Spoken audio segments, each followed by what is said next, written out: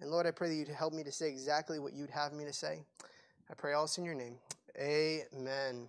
Well, as Pastor said, I get married in 10 days. If you ask Kaylin, it's 9. But if you count it, it's 10. She was like, you don't count the day it is or the day of the wedding. I was like, that doesn't make any sense. You can't count one, or you have to count one or the other. So anyways, I say it's 10. She's probably watching online right now. It's 9. But that's okay. Hosea chapter 10. We're going to start in the book of Hosea. But before we get started, I want to say this. And that is that God has a plan for our church. He has a plan for every single one of us that are sitting here. And that's kind of what I want to talk about tonight. You know, to be honest, I feel like the community is probably more ready to hear the gospel than ever before. I mean, we've been thinking about things that we don't normally think about. I mean, death has been on our mind. I mean, it has to be with everything that's going on. And honestly, I truly believe that our community is more ready for our church than it ever has been before. So let's pray and we'll get started. Lord, I thank you for this day. I pray you give me wisdom. Pray also in your name. Amen. Looking at the book of Hosea, I want to give some background on the book of Hosea. Okay? And for one, the Israelites at that time, they were prospering. They were doing really well, but they weren't following God. If you look at Hosea chapter 5, verse 7, it says this. It says, they have dealt treacherously against the Lord, for they have begotten strange children.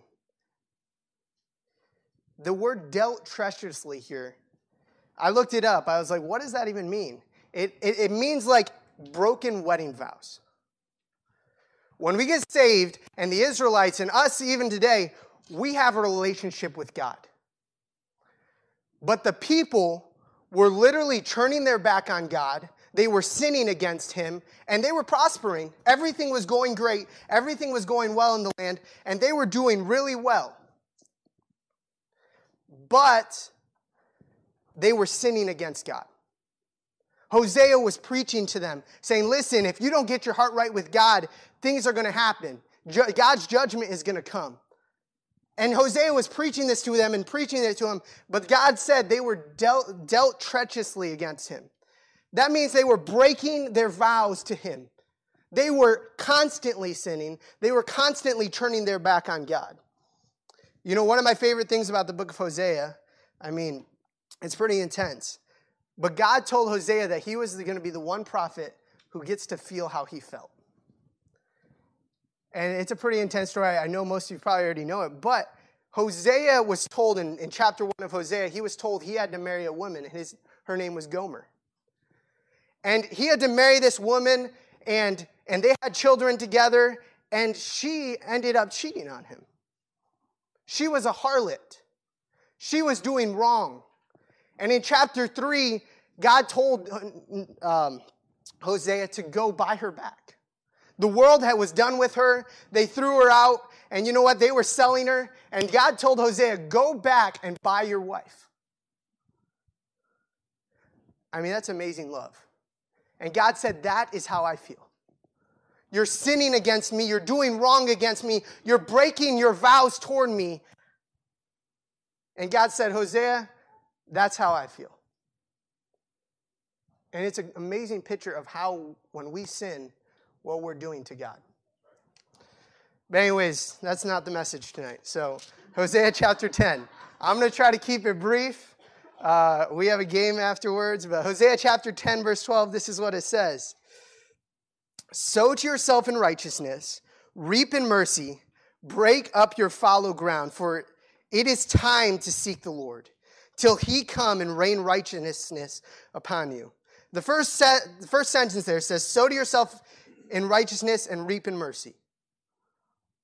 If you're doing right, God will have mercy on you.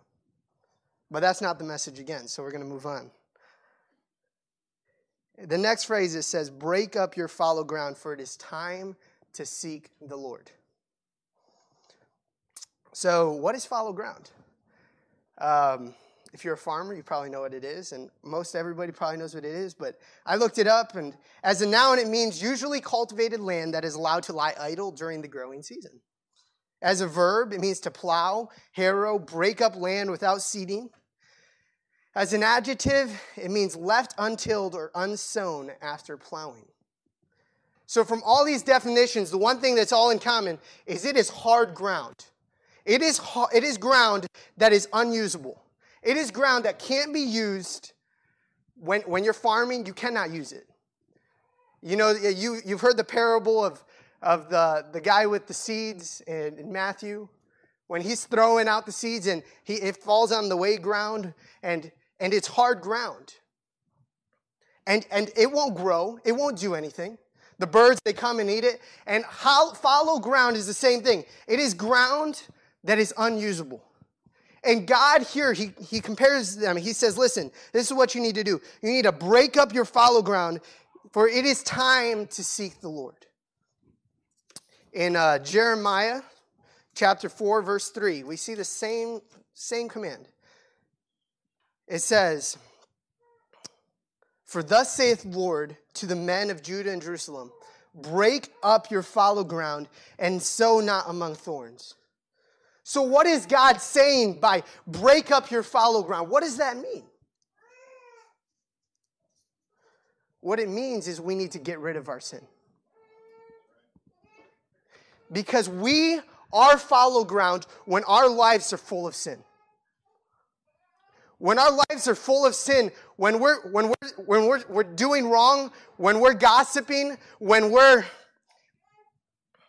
you name it. When we're looking at things wrong on our phone, when we're watching entertainment we should not be watching, that's fallow ground. You're literally holding yourself and you are making sure that you are unusable to God. So that's what we're talking about tonight. We need to break up our fallow ground, because not only is fallow ground unusable, and you're going to be like, wow, that was profound, Blake, after I say this, because you're going to be like, that's the same thing. It's not only unusable, but it's unused. God can't use a life full of sin. He won't use a life full of sin. In Psalm 66:18, that's what it says. And I'm sure most of you know this verse. We should. It says, if I regard iniquity in my heart, the Lord will not hear me. Here's the truth. If we're holding our sins and we're allowing our sins to stay in our lives and we're not willing to get rid of our sins, what we're doing is we are fallow ground. But okay, here's how most Christians treat it. Okay? Here's what they'll do. Fallow ground, they'll take the top layer off. They'll break up the top layer. But that doesn't work. Because what happens is when you break up that top layer, you know what happens? It starts spurting, it starts growing, but then the roots have nowhere to go. And it dies anyways. And a lot of times in our lives we'll say, well, God, you can have this sin because I'm okay with getting rid of that. You deal with me about it, taken care of. Hey, God, you can have this sin because this one's not too bad. And you know what? It wouldn't make me too uncomfortable if I got rid of this sin. So, hey, deal with me on this and we'll take care of it, God. But there are things in our lives that are more deep, are more intense.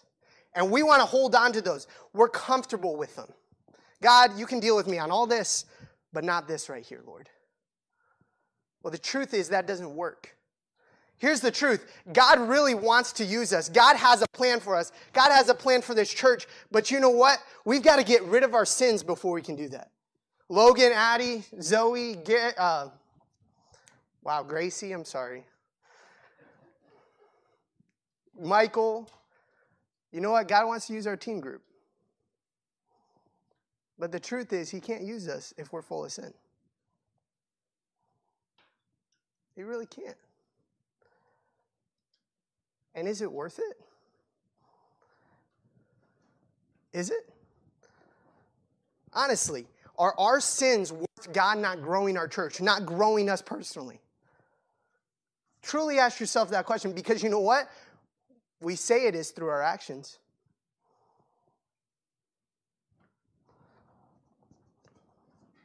But here's the good news. Hosea chapter 13, verse 9, it says this. O Israel, thou hast destroyed thyself, but in me is thine help. You know, at the end of the day, listen, our sins are destroying our lives. Our sins are just like fallow ground. It's unusable, and God can't use it. But you know what? At the end of the day, if we're willing to confess our sins, He is faithful and just to forgive us of our sins. If we're willing to give up our sins, He said He is our help. He will help us through. He will make those things, He will help take care of those things. So that's the question. Is it worth it? Are our sins in our life worth not growing forward? And I don't know what sins we have in our lives. I mean, I know mine, and I know God has dealt with me, and He deals with me on those. But you know yours. You know what God needs to take care of in your life. And Pastor used this verse just recently. Psalms 139, verse 23 and 24, it says this. Search me, O God, and know my heart. Try me and know my thoughts, and see if there be any wicked way in me, and lead me in the way everlasting. This should be our prayer every single day. Every single day we should say, search me, O God, know my heart. Try me, know my thoughts, and see if there be any wicked way in me. And if there is, help me to confess it. Help me deal with it. Because here's the truth. God is ready to use us. And God, I believe the community is ready for the gospel. But we have to be right with God. We have to deal with our sins so that we can break up that fallow ground and grow. I'm going to pray and we'll be done. I said I'd keep it short tonight. So, Lord, I thank you for this day. I thank you for everything you've given to us, Lord. I just thank you for the time. I pray that you'd help something I said tonight to have helped someone. I pray else in your name. Amen. Thank you, Brother Blake. I just wanted to add one thing. Don't worry. But Psalm 51, I've been reading in my Bible reading. I'm going through 2 Samuel, and I just came across when David committed that sin, that horrible sin with Bathsheba, which led to the murder of Uriah, which led to a whole bunch of deceit. Well, then you come to Psalm 51, and Psalm 51 is David's confession after Nathan the prophet confronted him and said, "Thou art the man." You the man, David. Well, the first time that "you the man" was said was not in a good context. You didn't want to be the man in that scenario.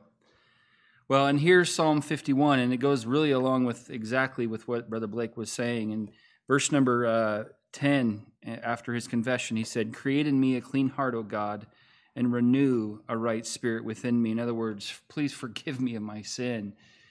And then he says in verse 12, "Restore unto me the joy of thy salvation. Uphold me with thy free spirit." And then here it is, verse 13, "Then will I teach transgressors thy ways, and sinners shall be converted unto thee." When Christians are right with the Lord, then we're able to be used by the Lord to get the gospel to our community and to those around us. But when we're living in our sin, we're not going to be effective for the Lord.